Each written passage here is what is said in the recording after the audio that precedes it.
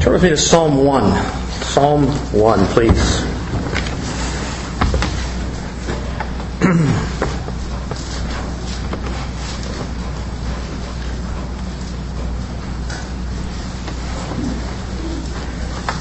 Well, it's good to be with you again, and good to be at the picnic yesterday. Enjoyed that. Seeing so many people.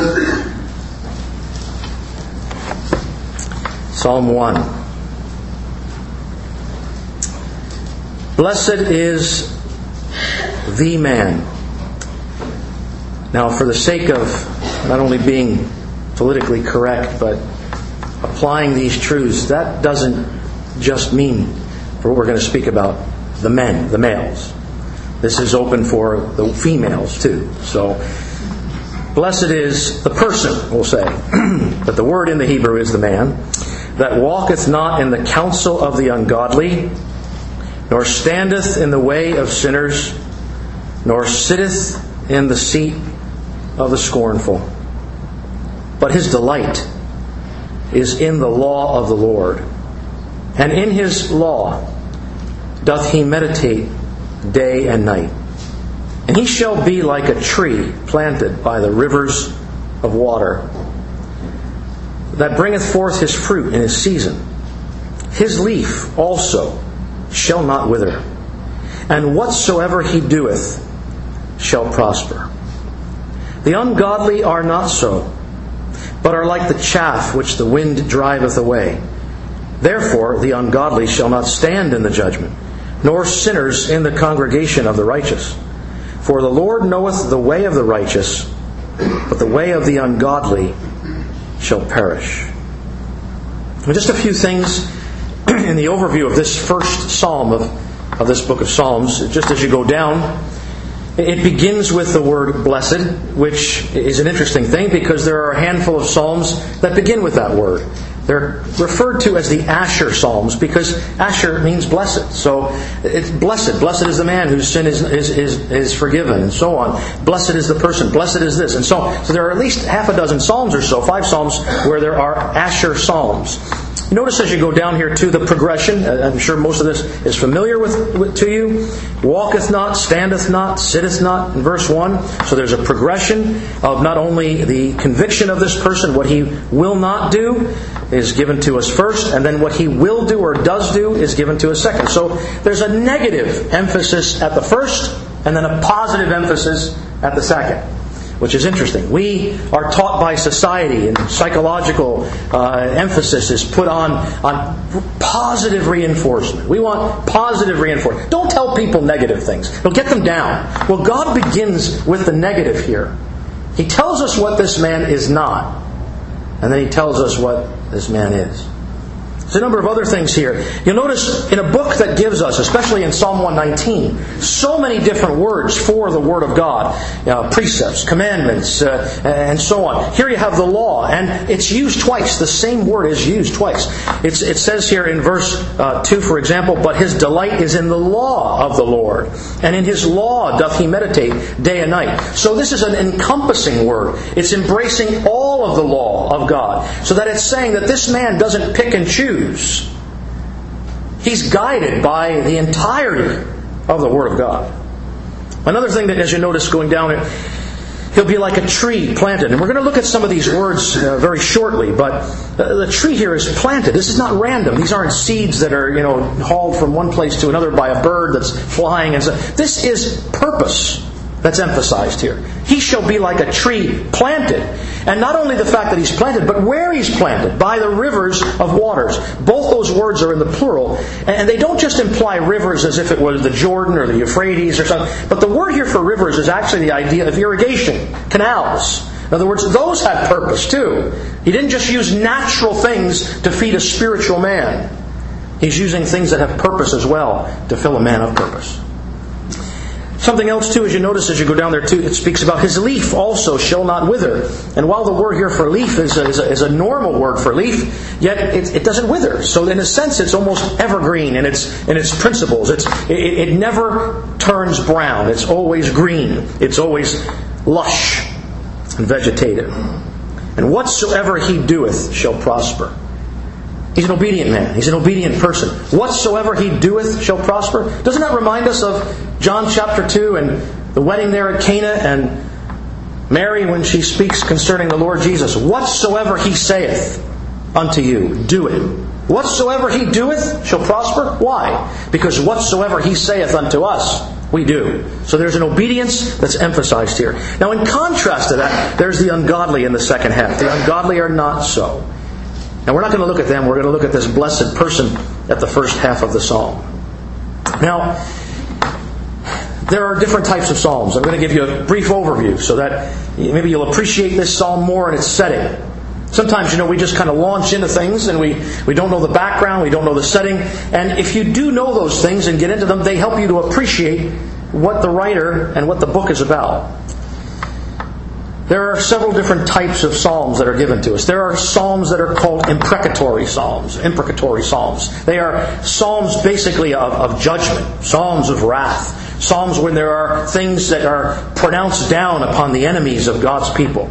There are the psalms of degrees that are, for the most part, ascribed to Hezekiah, and you'll have those are psalms of ascent.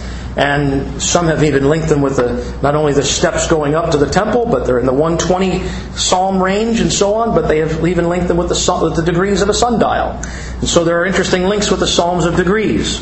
There are the Hallel psalms, which comes from the word hallelujah, and so on. Those are psalms of praise. There are penitential psalms, which are just the opposite. They're psalms of sorrow, psalms of the broken heart. But these are the Asher Psalms, blessed Psalms. They're Messianic Psalms too, which are Psalms of the Messiah.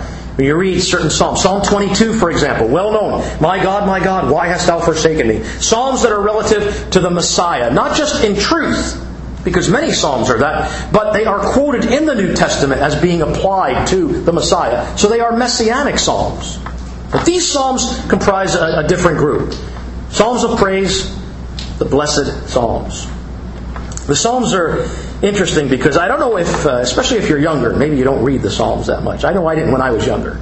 You tend to think they're for times when you're sick or when you can't get out of bed or something like that, for older people and so on. And as you look at the Psalms, you think they're so calm and they're so the Psalms, right? You tend to think of that. We want action. Well, I'll tell you, if you go through the Psalms, you will find action too as well. In fact, there are certain Psalms and all of them, they're rich in human experience. We can identify with the experiences of the writer, whoever it might have been. It might have been David, and for the most part, it could be Moses at certain times, Hezekiah, and sometimes they're unnamed, as in this psalm. We don't know who the author is of this psalm. It doesn't really matter. Just like we don't know who the author of Hebrews is, and that doesn't really matter either. But the point of this first psalm is this. It's going to set the tone for the rest of the book. We use this book for the most part on mornings and we use another book for other meetings. Well, this book, Psalms, is their hymn book for the Jew, for the nation. And the first psalm and the character and the tenor and the tone of this first psalm is going to carry throughout the rest of the hymn book. It's going to begin with separation.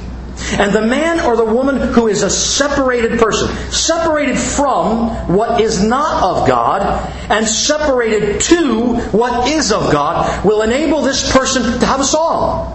And it will enable them to keep that song throughout the rest of the book and sing and mean it. There's believers that have lost their song. They're not separated from and they're not separated to. And sometimes people think, well, the first half is, that's the most important part. As long as I'm separated from. Well, that type of thinking produces monks. It doesn't produce godly people. That's isolation, not insulation. There are both sides that are necessary components. Yes, the Word of God does counsel us and warn us that we are not to walk in the way of the ungodly. We're not to stand in the way of sinners. We're not to sit in the seat of the scornful. But there's more than that. We are to, so that there's both sides that are important. We are to be godly. We are to delight in the law of the Lord. We are to obey His Word. We are to seek communion and fellowship with our God, with our Lord. And so these both sides are necessary. They will affect our singing. So let me ask you something. Is there someone here today and you've lost your song? You're not singing. It's interesting. I don't make a habit of it, but you ever see some people sing Sunday morning? Boy, if the meeting depended on them,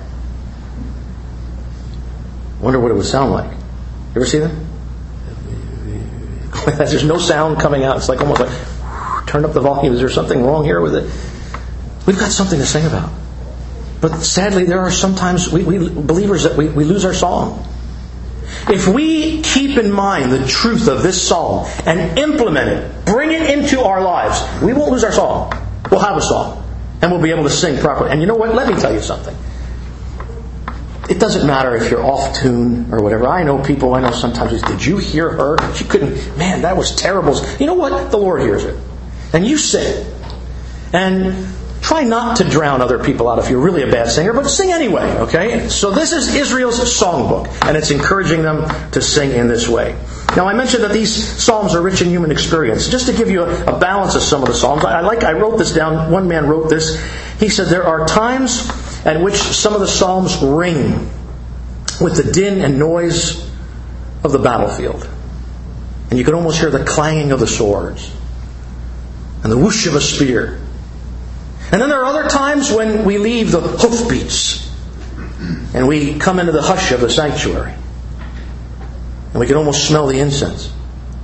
And it's quiet, as David writes and brings us into the presence of the Lord. There are other times in which hearts are aflame and feet are almost dancing with joy. And there are other times the psalmist can hardly move for sorrow. And his face is drenched with tears. Rivers of water run down mine eyes. They keep not thy law. At times, the world is seen as the enemy, and we read over and over again in these Psalms of the wicked. The wicked. And the wicked are contemplated. It's looked at as a generic group of the wicked. Other times there are specific enemies named and thought about, whether it's the Assyrians, whether it's other nations, whatever. And then other times in some of the Psalms, the enemy are those closest to us. Mine own familiar friend. But more often than not, the greatest enemy that is seen in the Psalms is you, is me, and what's in our own hearts. And we need to recognize that. That is the way that these Psalms and the Word of God will have the greatest benefit to us. When I put myself in the picture frame and recognize that this is speaking to me. Now, a number of things about this. It's interesting when you take the first two Psalms. I didn't read it. We're familiar with the words of the second Psalm. And one thing I should say as an aside too is, you wouldn't be right really in saying Psalm chapter 1 or Psalm chapter 2. They're not chapters so much as they're hymns, they're psalms. So really, if you want to be correct, I wouldn't make a person an offender for a word. If you want to say chapter 2, go ahead. But know this, you'll be wrong. So just say Psalm 1 or the first Psalm or the second Psalm, and that's the way really they should be addressed as. Now, if you look at Psalm 1 and 2, it's interesting. Psalm 1 is the law. Right? His delight is in the law of the Lord. In His law doth he meditate day and night. So Psalm 1 emphasizes the law. Psalm 2 emphasizes the prophets. And when you read Psalm 2, you can speak about the prophets that have spoken and so on. So that's really the content, right, of the Old Testament. The law and the prophets. So you have these two Psalms that go together. Psalm 1 is an emotional psalm. Psalm 2 is a moral psalm in which there is an intellectual dilemma. Why? The question is this. Why does a heathen rage? And this question is contemplated. So that these two Psalms form bookends. Psalm 1 begins with a blessing and ends with a cursing. Psalm 2 begins with a curse and ends with a blessing. So they are like bookends. And again, they complement each other. But what is interesting is this. That the king of Psalm 2 is the blessed man of Psalm 1. That the person ultimately who is the blessed man is the Lord Jesus Christ. He is the one ultimately. Blessed is the man, God's man, who walked not in the counsel of the ungodly, nor stood in the way of sinners, nor sat in the seat of the scornful. And yet for all that, this blessed man, what place did they give him? That's what the world thinks of Christ. They gave him the outside place. They gave him a cross. They gave him a crown of thorns. Well, Psalm 2 changes all that, thank God. And it speaks about the one whom God hath highly exalted. That God, the King that God hath set and anointed on His holy hill. Thank God for the day that's coming, when Christ will reign, when Christ will be all. And every knee shall bow, and every tongue will confess that Jesus Christ is Lord, to the glory of God the Father. Now let me just say this. If there is someone in this meeting, and you're not saved, you are in the outside place. Right now, Christ is in the outside place. But there's coming a day when the tables are going to be turned. But the most tragic and terrible thing will be for a sinner to be in the outside place forever. Switch sides. Go to the one whom God hath established, God hath set. That's what this psalm is looking forward to. A future day. A day that we all look forward to. Now, a few things, too, that we might want to look at. This word here, let's go down. I want you to notice, first of all, the direction in this psalm. The direction. It says, blessed is the man. Now, he's pointing us to a direction that we're moving to. There's 9 characteristics of this blessed man. 9 characteristics. Does that ring a bell? 9? No? How many fruit of the Spirit are there? 9. So that when you go to Galatians, you're in Galatians in your Bible reading. So you're going to come to that soon. The fruit of the Spirit, as opposed to the works of the flesh. So the Spirit of God is working out this fruit in our lives. Well, here's a fruitful man in Psalm 1. Why is he fruitful? Because he's a godly man. The Spirit of God is working through him.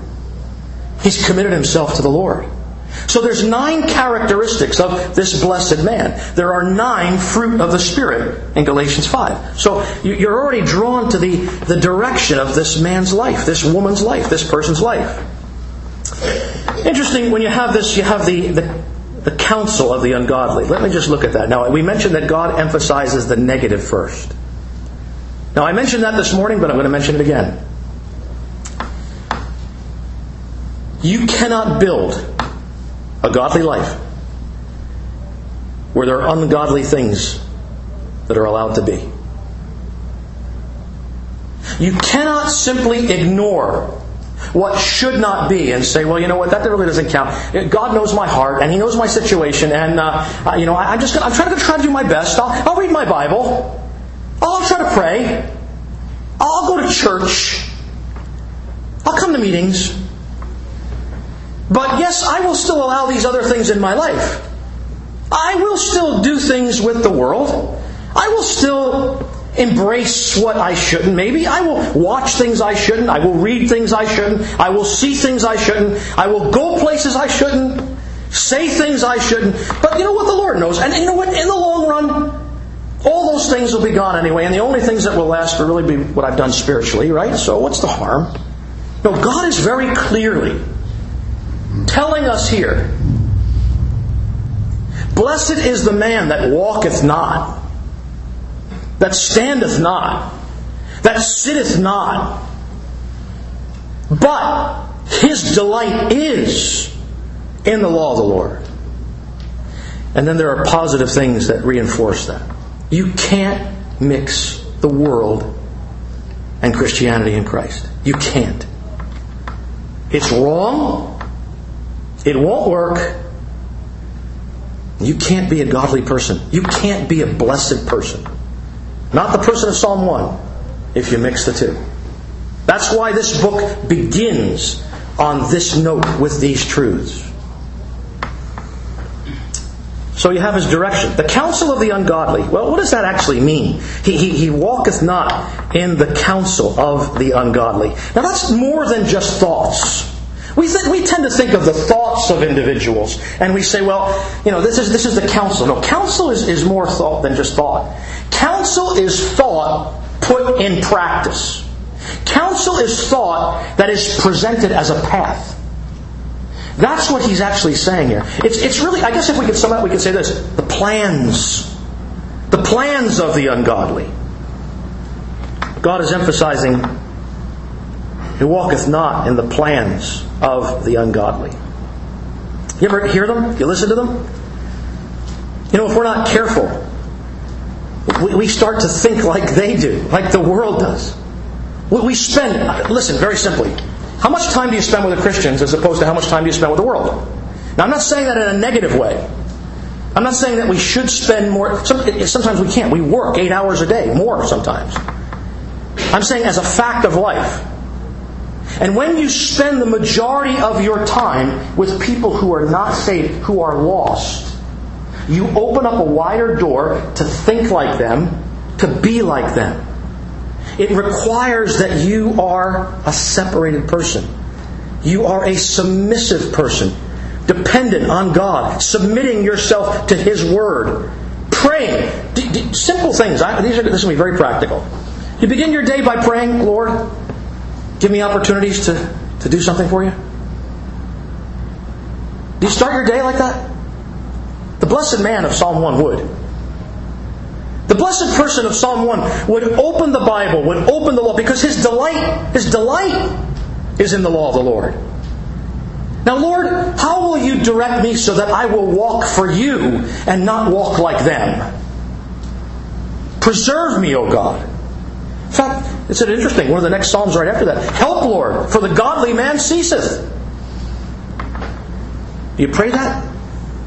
Do you look for that? If you do, God will direct your life.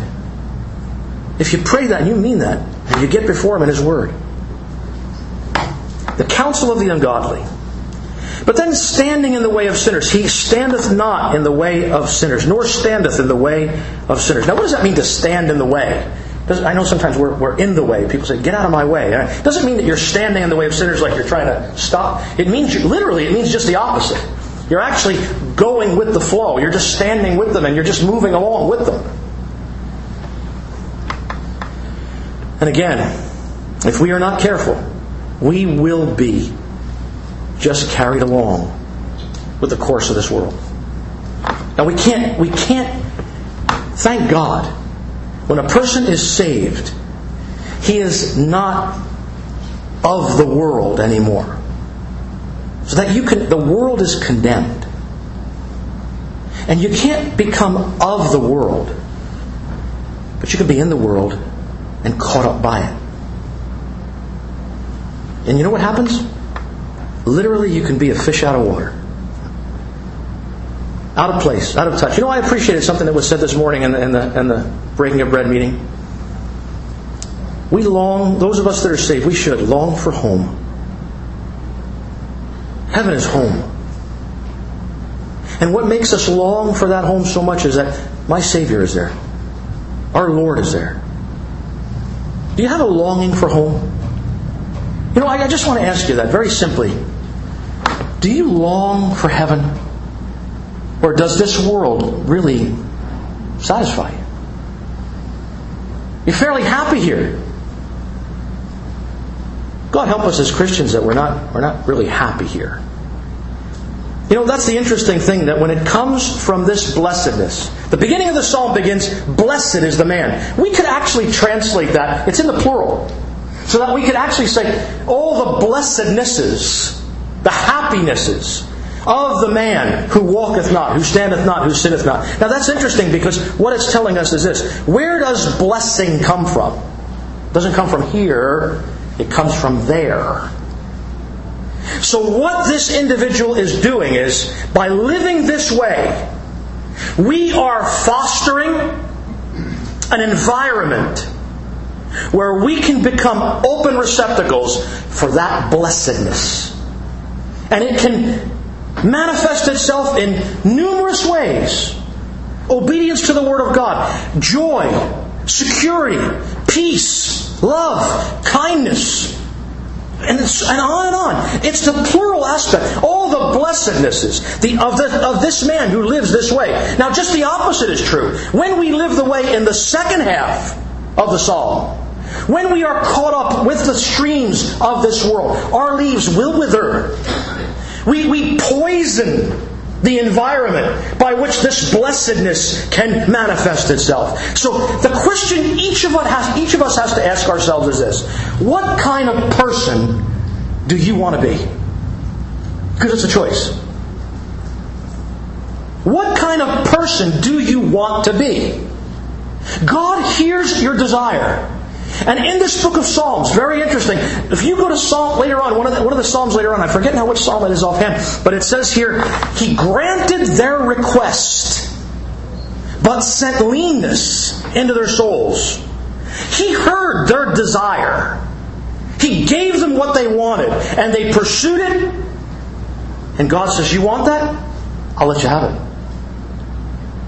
But their soul was lean. In contrast to that, there's a man named Abraham. And he obeyed the Lord. And you know what it says about Abraham? It says he was very rich. You know what it actually means? It means he was very heavy. He wasn't lean, he was heavy. Okay? I guess I'm a little more blessed than other people maybe, but the problem is this. We want the wrong thing so often. You need to ask yourself today, because every day brings with it new challenges and new opportunities.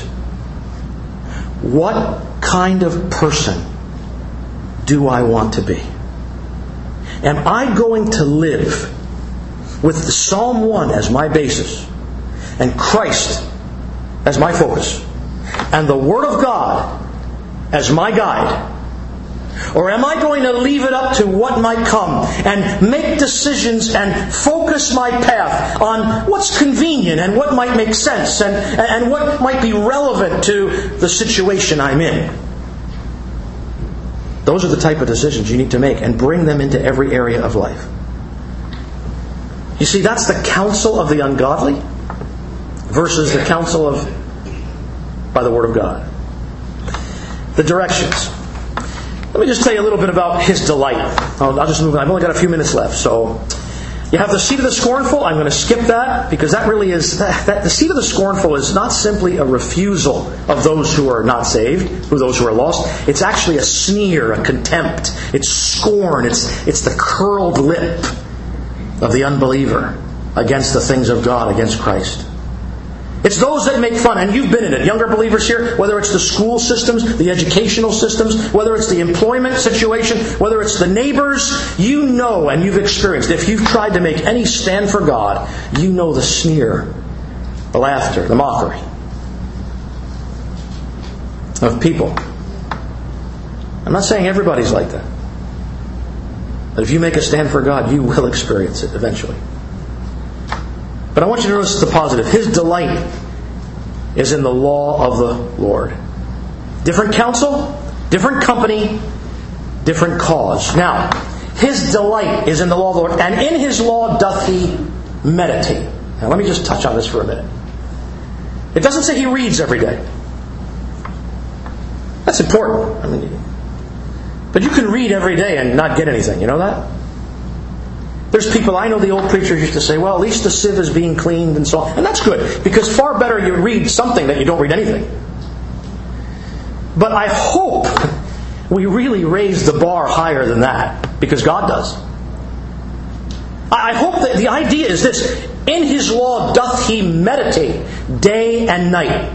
You know what? We live in a world where, whether it's entertainment, whether it's the games, the mind is disengaged. I've often thought of the word amusement. What does it mean? Well, A is where you put an A before a word. It's an alpha primitive and it makes it a negative. So, musement is to muse, is to think about. And amusement is to do things you don't have to think about. That's what the world is after. You ever see people, sometimes, I've seen someone, I remember trying to talk to somebody, we were in gospel meetings. I tried to talk to someone and they were playing this game and it was like, they were like zombies. It was just, they were totally absorbed. And it was like just, what? You know? And I said to them, if you really spend as much time just thinking about your soul as you did with that game, I said, you'd been saved long ago. Fellas still not saved today. Things with the mind disengaged. I'm going to tell you something. The Word of God, to get into your Bible, takes effort. It takes work. You need to have your mind engaged. That's what meditation is. But the benefits are beyond what we could even comprehend. Blessednesses, the man or the woman of God, the security, the peace, the spiritual strength, the significance of a life and eternity beyond today. For meditating and obeying what we read, the significance is beyond what we can think, but it's work. You willing to take that time? You willing to do that? Or are you willing to coast? You know what the sad thing is? Most of the circles of Assembly Christians, you could get by with coasting. And that's sad. But you can't do that with God. What does that say about the general state sometimes of assemblies, of Christians? Oh, you know what? It is interesting and significant that God doesn't say, blessed are the companies. Blessed are the masses. You know what God does in this psalm? He opens it up for individuals. Blessed is the man. That means anyone. He's looking for ones, twos, individuals. Looking for you, for me. This meditation is deliberately engaging the mind in Scripture. I will give you 5 things. I thought I was going to get further than this, but I'll just ask you this. When you read your Bible, for the sake again of younger and older too, do you take a pad out? You ever read your Bible with a notepad beside you? You keep a notebook? That's a great thing to do. Ask yourself, here's 5 questions you could ask yourself when you go through a passage, any passage, that will help you tremendously. Number 1, are there any sins to avoid in this passage? Any sins to avoid? That as I'm reading this, I can say, I shouldn't be doing that, really. That the Word of God is warning me. Any sins to avoid? Any activities to do? That's the second one. If the Word of God is telling me about something to do, then am I doing that? And not am I doing it once and say, whew, got that one done. That's my bucket list. Checked off. How about any promises to claim? God gives you promises in His Word. You know what? He delights when we hold Him to the promises of His Word. Any promises to claim? Any teachings to learn? As you read through this passage, are there new teachings? Maybe doctrine. I know the Old Testament isn't for doctrine, the New Testament is, but the Old Testament is in keeping with the doctrine of the New Testament. And they complement one another. Are there any teachings to learn? Any links to make? Here's another one. Are there any links? So that as I read my Bible, maybe in the Old Testament, now my mind goes and I'm throwing out a grappling hook to the New Testament. And now what I'm doing is I'm weaving and strengthening my knowledge and grasp and apprehension of the Word of God. And do you know what will happen as you do that? As you make your way into situations of life, the Spirit of God will bring those back to you so that you can live them out. But if they're not up there in the first place, He has nothing to work with. Any truths to incorporate? There are words here that are very, very interesting. I'll give you one of them, and I'm done. The word here for leaf is leaf also shall not wither. Word study is a good thing to do. I will encourage you. We have tools to do it. Be careful about it. Sometimes you can make words say anything you want. And so you have to be careful. You have to look at them in their context, where they occur, how they occur. But this word for leaf is an interesting word. It's the normal word for leaf. You say, well, what's so interesting about it? Well, our word for leaf in the English language is not as interesting as the Hebrew word for leaf. The root word of the Hebrew word for leaf is the olah. Not olah, but olah. And it has the idea of to turn upward. To turn upward.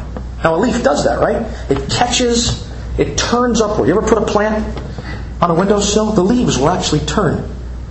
So that photosynthesis will take place. And they'll turn toward the sun. The root word for the word for leaf is the same root word for the burnt offering, or the ascending offering. An offering that goes up. It's also the same root word for a stairway in the book of Kings, for example. So that the leaf is turned upward. Listen, you want the secret to the blessedness of this man, this person in Psalm 1? Turn upward. Look up. Set your affection on things above, where Christ sitteth at the right hand of the Father. You do that, you follow this book, and you turn upward, and you'll experience the blessednesses of what Psalm 1 is all about. Let's pray.